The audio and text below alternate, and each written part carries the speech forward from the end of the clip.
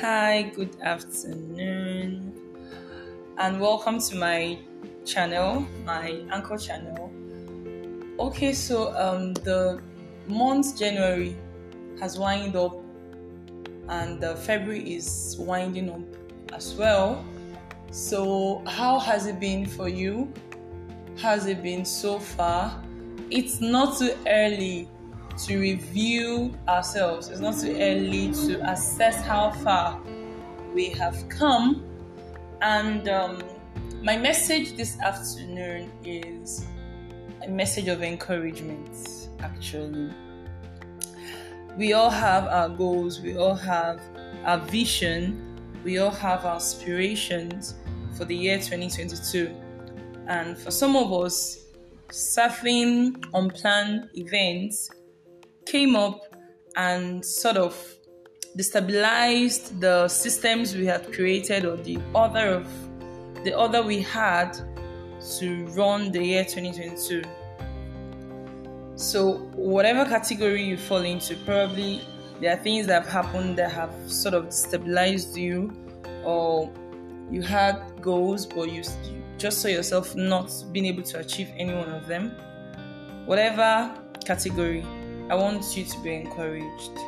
I want you to know that in as much as 2 months is down already, we still have the grace of 10 months to look forward to. So nothing is going to change if we just keep sulking over the unachieved goals, the things we wanted to do that we're not able to do. If we keep thinking about it, keep feeling bad about it, keep blaming ourselves, nothing will change. It will even get worse, as a matter of fact, because you might even go into depression. But when you understand that God has given us the gift of the present, that's why it's called present. It's actually a gift. And for every 24 hours that God gives us, is God telling us you have another opportunity. So rather than beat yourself over the opportunity that had gone, today is another opportunity. So you could actually pick yourself up today and say, okay, so what are those things I was supposed to do? I'm supposed to do this course, I'm supposed to read this book, I'm supposed to go for this meeting, I'm supposed to do this, and I've not been able to. So how do I begin to measure up? What do I need to do? This is something we all have to do for ourselves intentionally. I really don't think there will be progress if there's no room for personal assessments. So in every area of our lives, the compartments of our lives, our spiritual life, which is the foundation of every other area, relationship, finances, career, academics, where are we and what do we need to do to come back on track so that we can meet up, in the timeline of the things that we have desired to do or who we are desired to become this year.